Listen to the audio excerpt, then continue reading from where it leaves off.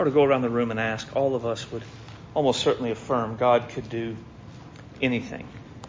This is one of the great and comforting truths from God's Word. The danger, though, I think, can be in we affirm it, but then we live as though God were not all powerful.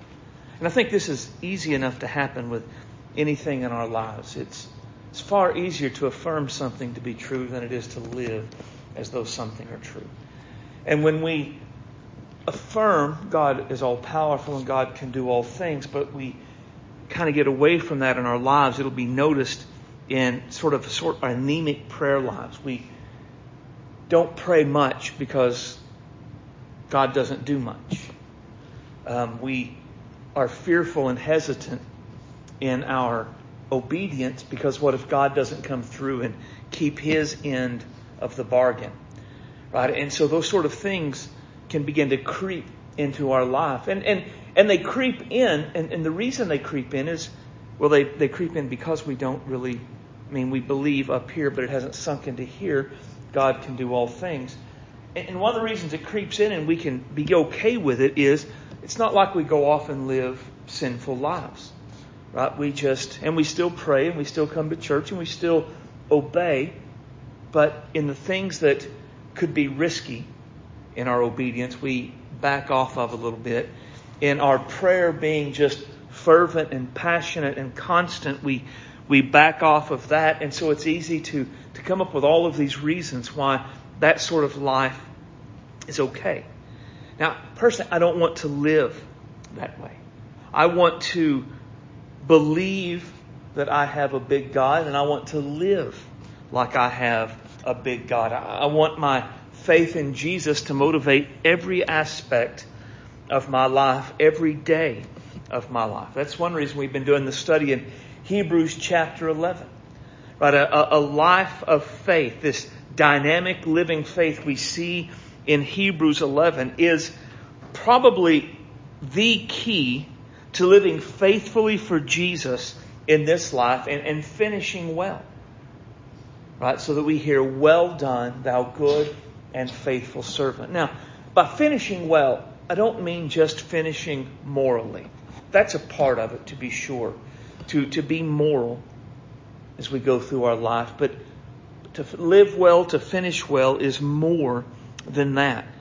To live well is to live a life filled with hope because of who our God is and not despair over how big the struggles of life are. To live well is to live life as an adventure because we are serving Jesus rather than as an ordeal because things here are not the way we think they ought to be. A life lived well is a life lived with purpose, eternal significance, not just drifting through life or not just merely existing, but knowing that what I do for the God of heaven. A life well lived is a life where God is glorified through every aspect of our life. A life well lived is a life where unbelievers ask us, why do you live the way that you live?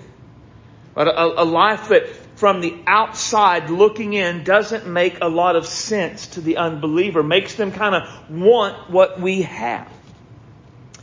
And the key to a life like that is a living faith. And again, this is how I want to live. I want to be sure my life matters beyond here and now.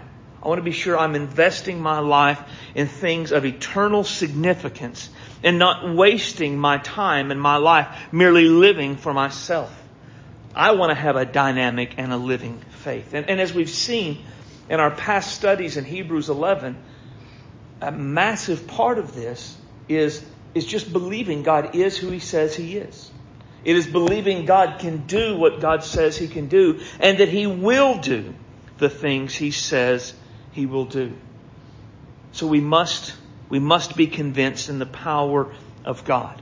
And when we are convinced in the power of God, there are particular ways we will live. And we'll see that tonight. So open your Bible.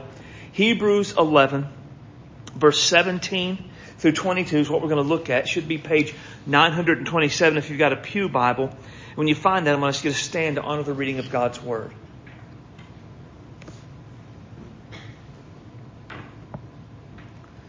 Hebrews 11 and 17. By faith, Abraham, when he was tested, offered up Isaac. And the one who had received the promises was offering up his only son. It was he to whom it was said, through Isaac your descendant shall be named. He considered that God is able to raise people even from the dead, which he also received him back as a type. By faith, Isaac blessed Jacob and Esau, even regarding things to come. By faith, Jacob, as he was dying, blessed each of the sons of Joseph and worshipped, leaning on the top of his staff. By faith, Joseph, when he was dying, made mention of the exodus of the sons of Israel and gave orders concerning his bones. Title of the message tonight is Faith in the Power of God. Let's pray. Heavenly Father, we love you today. You are great and awesome, worthy and wonderful. Guide us tonight. Open our hearts to your word. Expand our minds to your greatness and your power. Help us, Father. Again, we would all affirm you can do all things, but let that sink from beyond our heads down into our hearts so that our lives of faith, our lives reflect the greatness of the God we worship. Our lives reflect the greatness of the Savior who died. Fill us tonight with your Spirit. Move in our hearts. Change us so we are who you want us to be, and we will do what you want us to do. We ask all this in Jesus' name. Amen. You may be seated. Now, the key phrase in this section is what we find in verse 19. He considered God is able. Everything those mentioned in this particular passage did, they did because they believed God was able.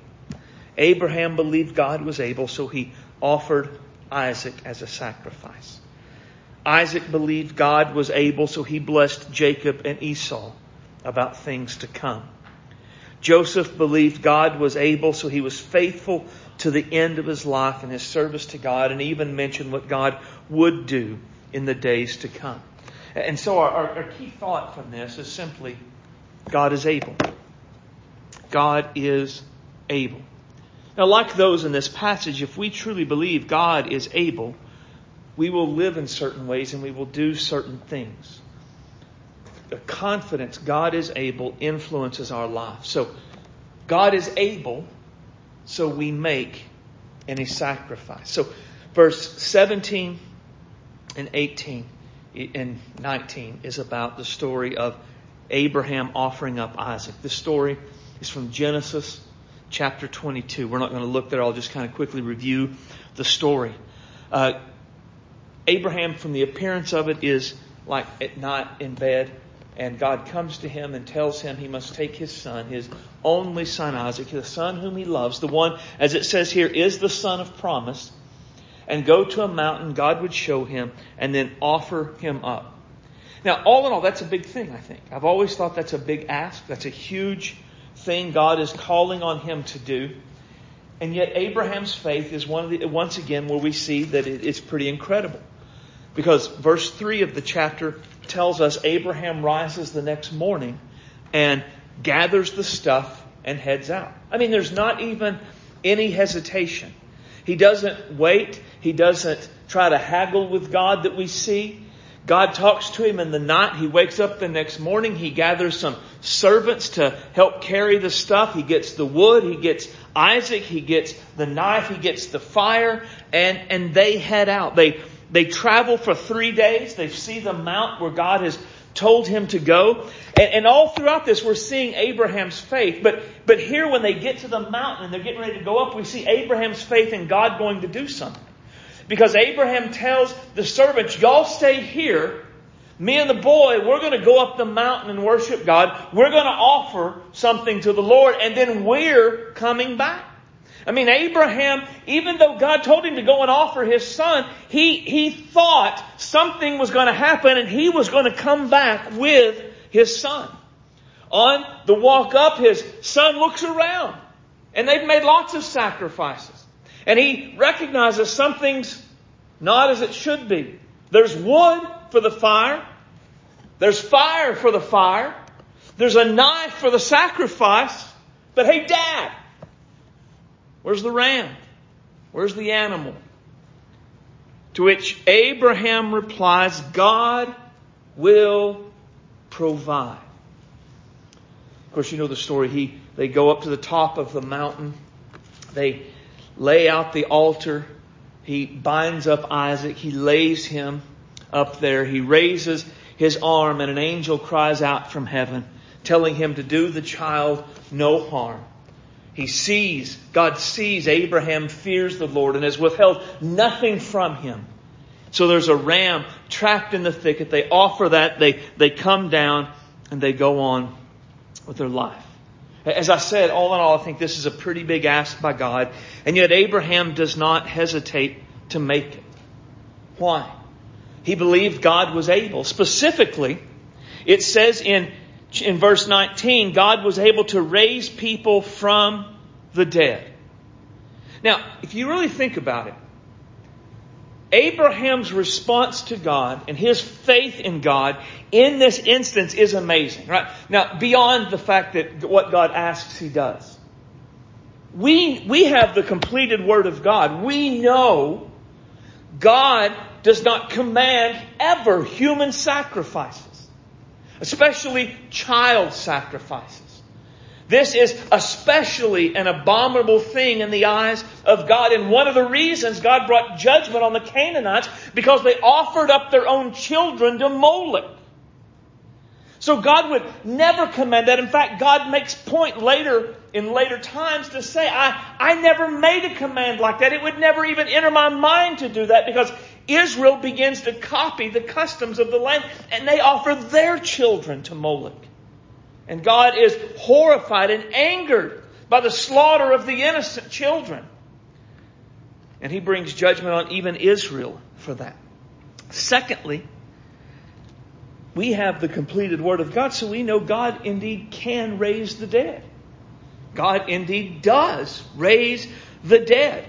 Abraham did not have this sort of knowledge about who God was, what God was like, the power God had. Now, don't get me wrong. Abraham knew God and was called a friend of God after all. But he didn't have the breadth of knowledge you and I have through God's Word. Despite this, Abraham trusted God. Abraham believed God was able, and so he made the sort of sacrifice God called on him to make. So the question for us is, what about us?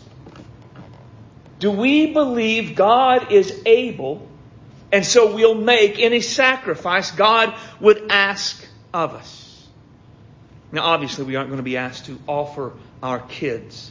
And we aren't going to be asked to make any Old Testament type sacrifices to atone for our sin. But does that mean there aren't sacrifices disciples of Jesus in our day might be called on to make? Of course it doesn't mean that. We will at times be called upon to make sacrifices.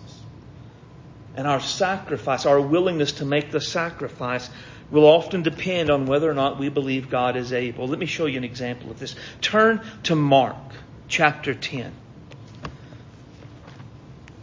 Verse 17 is where we'll be. It's page 771 if you have a Pew Bible. It's a familiar story. Mark 10 and 17. It says, As Jesus was setting out on a journey, a man ran up to him, knelt before him and asked, "Good teacher, what shall I do that I may inherit eternal life?" Jesus said to him, "Why do you call me good? No one is good except God alone. But you know the commandments. Do not murder. Do not commit adultery. Do not steal. Do not give false testimony. Do not defraud. Honor your father and your mother." And he said to him, "Teacher, I have kept all these things from my youth." Looking at him, Jesus showed love to him. Jesus loved him, it says in other translations. So here's the story that we're familiar with. This guy runs up, "What do I need to do that I can have eternal life?" So Jesus tells him, one, you keep the commandments. But notice that the commandments Jesus gives are the commandments dealing with our relationship to other people. He doesn't talk about no one before God, no idols, do not covet, things like that. He doesn't deal with the guy's relationship with God, just his relationship to other people. The guy says, I've kept all of those from my youth, which, again, there's no indication he was lying. Probably he was raised in a solid Jewish home. I don't think he's saying he's kept them perfectly. I think what he's saying is, Mom and Dad raised me right, is essentially what he was saying. He was raised in Sunday school. He was raised in church. He was raised to do it. He had been doing it. So Jesus loved him, and then he spoke to him. And he said, here's the one thing you lack. And here's the sacrifice Jesus calls on him to make. Go and sell all you possess, give it to the poor, and you'll have treasure in heaven. And then come and follow me. So there's the sacrifice. Take everything you have and sell it. Give all of it to the poor. You keep nothing. You come follow me, and I will ensure you get treasure in heaven. And I think the implication is that what I will give you will be better than what you are getting rid of, what you are giving up. So the question before the rich young ruler is this. Does he believe God is able? Does he believe if he gets rid of everything he has, Jesus can give him something better? Well, but he was deeply dismayed by these words. He went away grieving, for he was one who owned much property. He did not believe Jesus was able. Again, the question, though, comes back to us. Do we? Do we believe Jesus is able? If we make the sacrifice of whatever Jesus calls on us to make, do we believe He can give us something equal or greater value to what we give up? Well, look at what Jesus goes on to say. He looks around and says to His disciples, how hard it will be for those who are wealthy to enter the kingdom of God. Why? Because they trust in their riches. His disciples were amazed at His words. But Jesus responded again and said to them, children, how hard it is to enter the kingdom of God. It is easier for a camel to go through the eye of a needle than for a rich person to enter the kingdom of God. And they looked to Him and they were more astonished, and they said, then who can be saved? Now let me stay here. One thing about this, and this is not a major point, but it's an important point. When Jesus talks about a camel going through the eye of a needle, one of the myths of biblical interpretation that has been passed down through the years is the myth of the needle gate in the walls of Jerusalem. And the story goes like this. When the gates were shut at night, there was a tiny little wall, tiny little open gate in the wall at Jerusalem. And so what would happen is travelers would come to Jerusalem at night, and they would have their camel who could not get through this gate, and they would have to unpack it and pass the stuff through. And then they would have to make the camel get down on its hands and its knees and crawl through like this. And it was not impossible, but it was difficult for a camel to go through the eye of a needle. Therefore, it was difficult for rich people to be saved. Great story. Only problem is it's not true. The needle's eye gate didn't exist till hundreds of years after the time of Jesus. What Jesus is saying is what it literally says. You take a needle and a camel, and it's pretty clear the camel can't get through there. That's why the disciples say, well, who can be saved? And look at the answer. With people, it's impossible, but not with God. Now, again, this is an important part, because if we go to the needle eye gate, it wasn't impossible with people, was it? It was just difficult. But that's not the point. The point of salvation is never that it's difficult for humans to get saved. The point of salvation is with people, it's impossible. But with God, all things are possible. Salvation is only found in God, not in our efforts or our work. This is always the point. Okay, this leads up to the point about sacrifice. Peter began to say to him, we have left everything and have followed you. Is this an accurate statement? Absolutely it is. They walked away from jobs.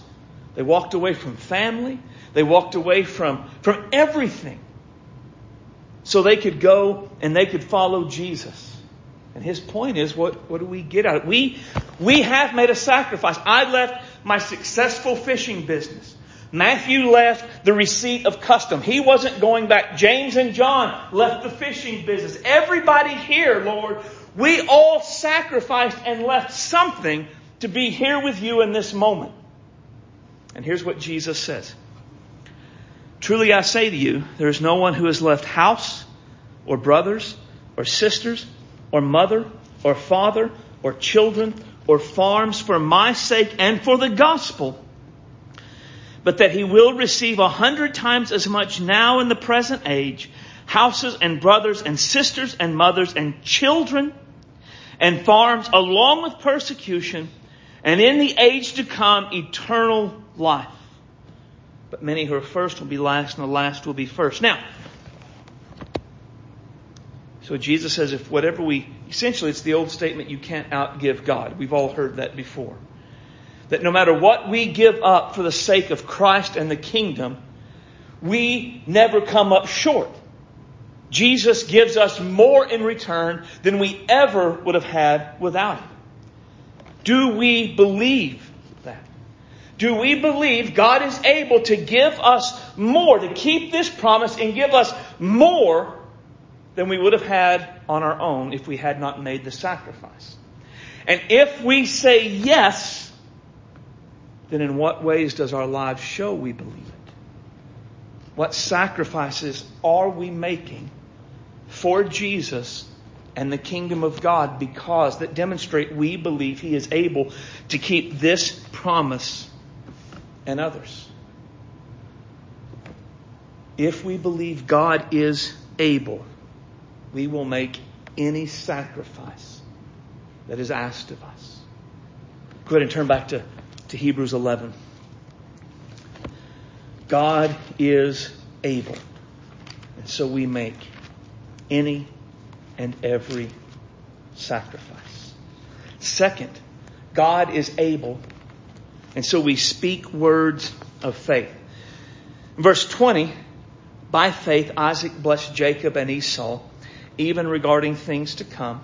By faith, Jacob, as he was dying, blessed each of the sons of Joseph and worshipped leaning on the top of his staff. Now, in both of these stories, their faith, they believed God was able, and so they blessed someone.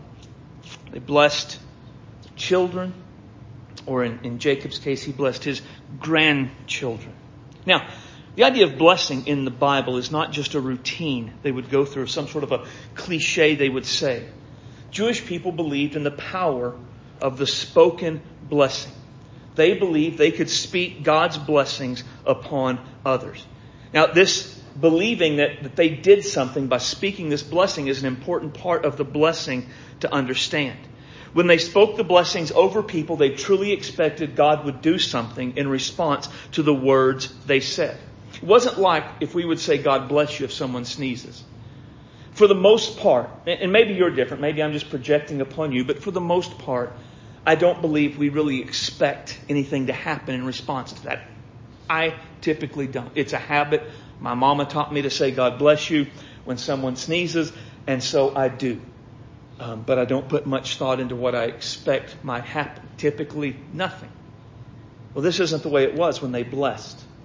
When Jewish people blessed someone in the name of God, they believed God could and God would do something to tangibly bless that person. Now, this belief wasn't some sort of Jewish mythology. It was rooted in God's Word. Right? So, in the book of Numbers, the Lord speaks to Moses, says, speak to Aaron and his sons, saying, in this way you shall bless the sons of Israel. So part of the job of the priests, the descendants of Aaron, was to lead the worship of the people. And a part of their function as the priest was to speak a blessing over the people. What was the blessing? Well, it may be familiar. The Lord bless you and keep you. Lord, cause His face to shine upon you and be gracious to you. Lord, lift up His countenance upon you and give you peace. Now, this is familiar. But again, this wasn't just a snazzy statement, right? That's a cool sounding thing. Man, that's great. But it was more than that, because the very next verse goes on to say this. So they shall invoke my name on the sons of Israel, and then I will bless them. So this blessing that the priests, the descendants of Aaron, would pronounce or speak over the people at the end of all of their times together, they weren't just words. They were invoking the name of Yahweh and calling upon Him and asking Him to do something to the people, believing God would, in fact, do those things. Those in the Aaronic priesthood believed God was able to bless. And so they spoke this blessing over people. These in our text believed God had the power to bless, that God was able to bless. And so they spoke blessings over these people. Do we believe God is able? And so do we speak blessings over people? Now, probably what we might say is, well, this was Old Testament. We live in New Testament times. And I'm glad that's brought up, because I want to introduce you to New Testament blessings. And we don't have time to look at all of them, because almost every book of the New Testament has a blessing the author speaks over the readers. And so here are just a couple that some are familiar. May the God of hope fill you with all joy and peace in believing, so that you will abound in hope by the power of the Holy Spirit. The grace of the Lord Jesus Christ, the love of God, and the fellowship of the Holy Spirit be with you all. Beloved, I pray that in all respects you may prosper and be in good health, just as your souls prosper. Even the book of Hebrews has one. Look at Hebrews 13 and 20 and 21. I love this as one of my favorites. Now may the God of peace, who brought up from the dead the great shepherd of the sheep through the blood of the eternal covenant, that is Jesus our Lord, equip you in every good thing to do His will, working in us that which is pleasing in His sight, through Jesus, to whom be glory forever and ever. Amen. Now notice in each of these blessings there is an invoking of the name of God and a something that God will do to bless. They would prosper and be in health. The grace of Jesus Christ, the love of God, fellowship of the Holy Spirit, abound with hope. And then in Hebrews, that they would be equipped through the Spirit to do every good thing according to His will. This is New Testament blessings. They believed God was able to bless in the ways they said. And so they spoke those blessings over their hearers, over their readers. Do we believe God is able to bless people in the ways we say, and then speak blessings over them? In a room full of Free Will Baptists, I'm going to guess the answer is no. No, we do not do this well. This is probably not the strongest area of our lives as disciples of Jesus. In fact, there may be some listening who are like, bro, you sound like you've been watching too much YouTube and you're going into the land of the crazies. But the question is it really going off kilter, or is it something we're missing out on in our lives?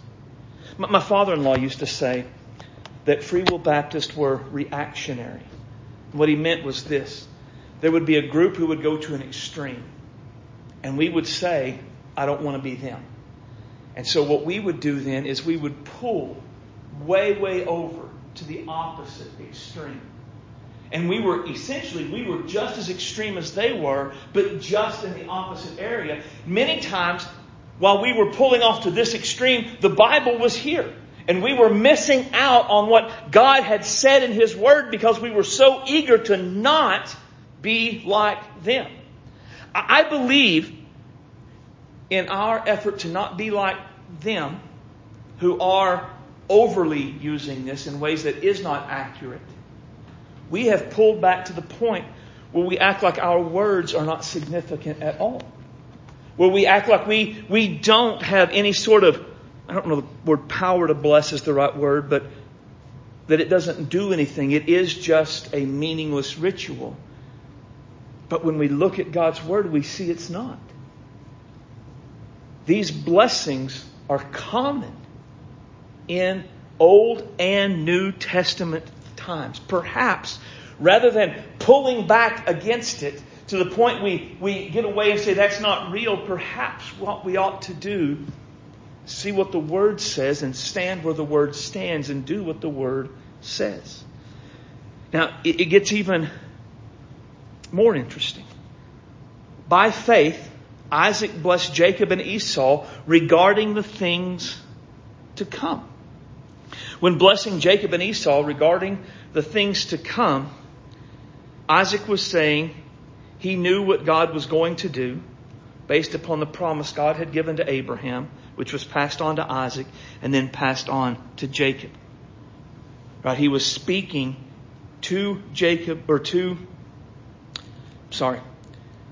Isaac was speaking to Jacob and Esau things basically God had said would come to pass.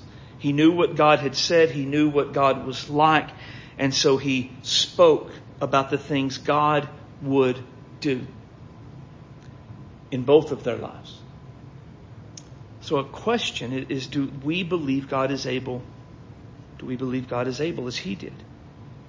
What if our knowledge of what God is like, it mixed with our knowledge of what God has said in His Word, and this motivated us to speak words of faith about what God will do in the lives of others because we believe God is able?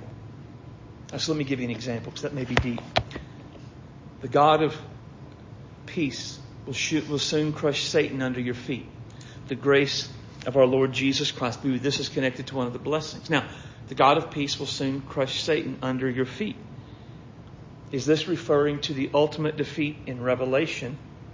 Or is it referring to God in some sort of immediate way crushing Satan under the feet of disciples in Rome? Isn't it likely both? I mean, obviously, God is going to crush Satan ultimately. But He says soon. Doesn't that at least imply some sort of an immediate fulfillment of this? And when we look at all of God's Word, isn't that something that's kind of told us? Like Luke 10, that we will trample over serpents and scorpions?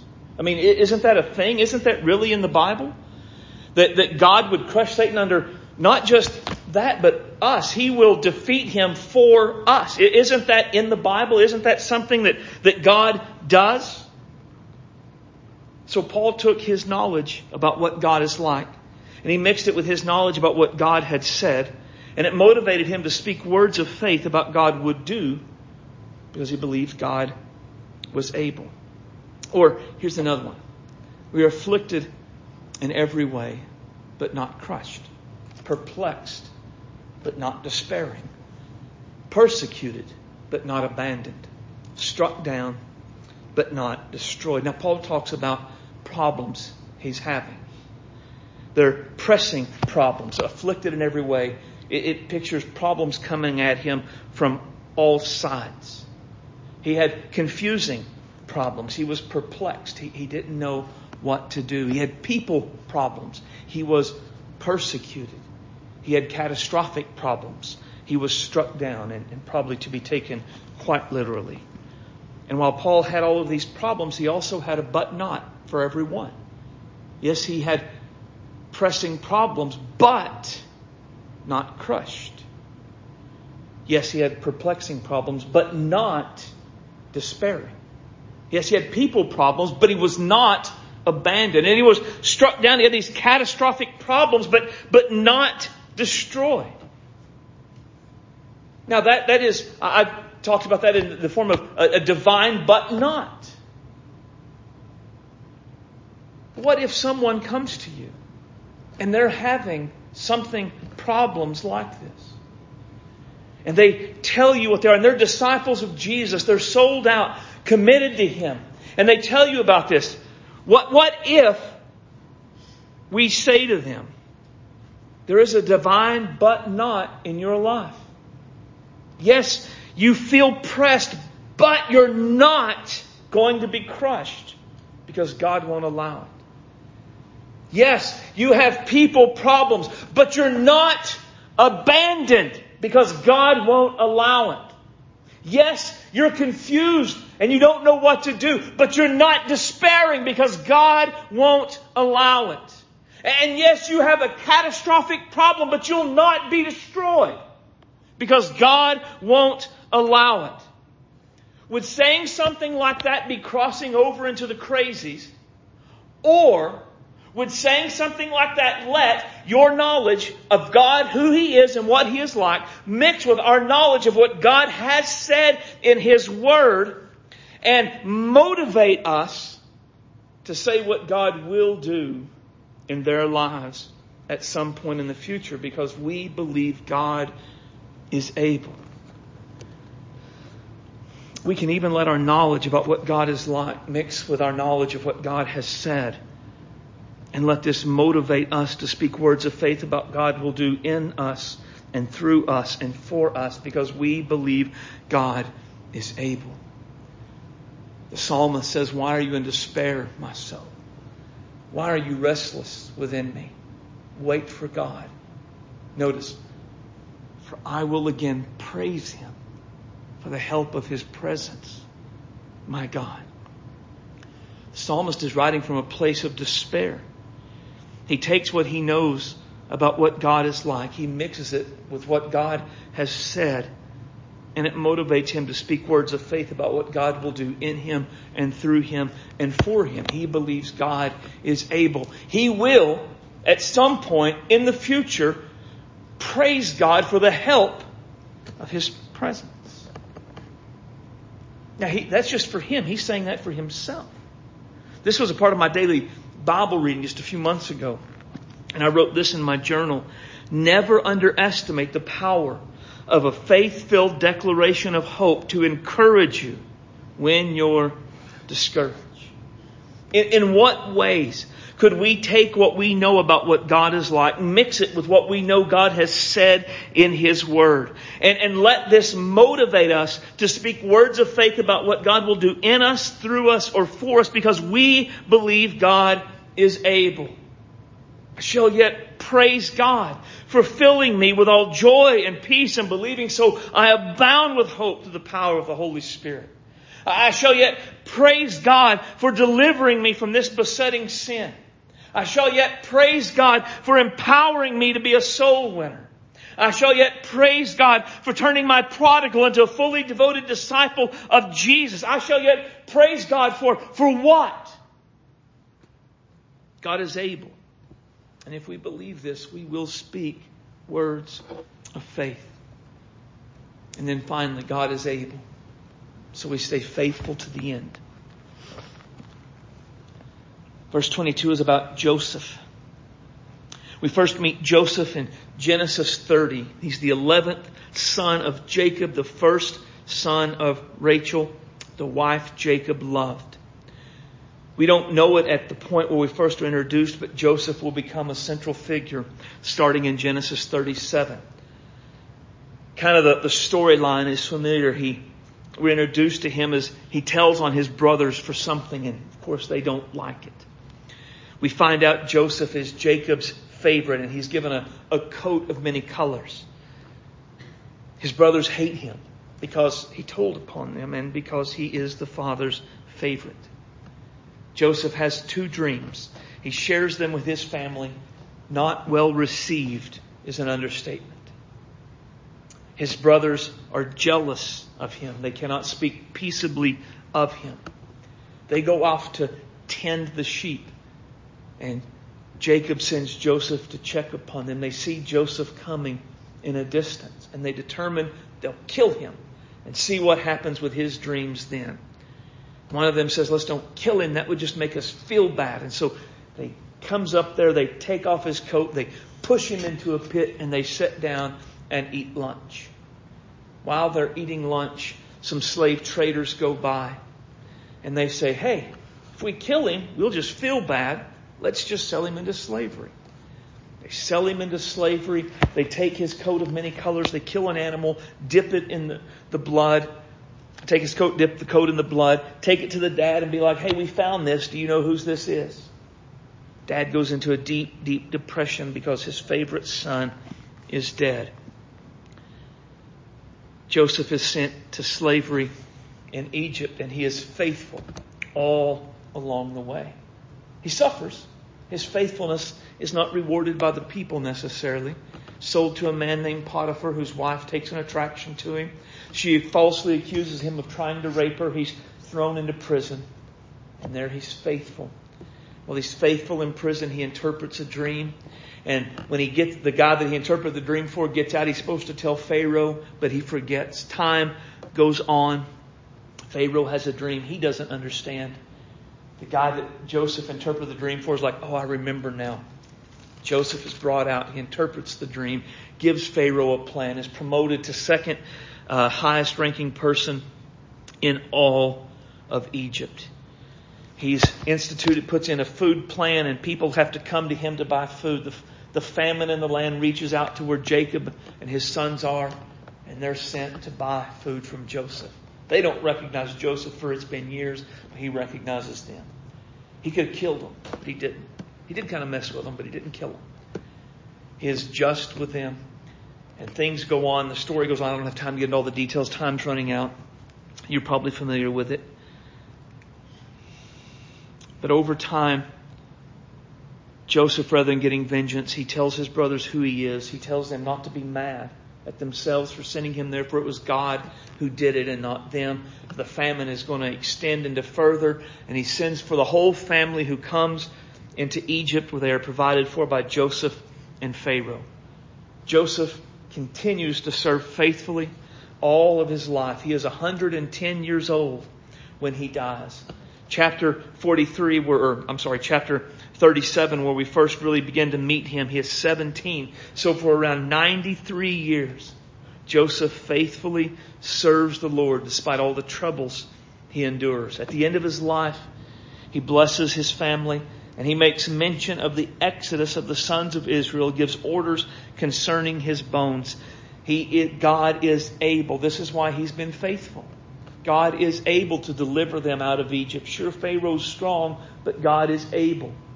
And when God visits his people, delivers us out of this land, take me with you, he says.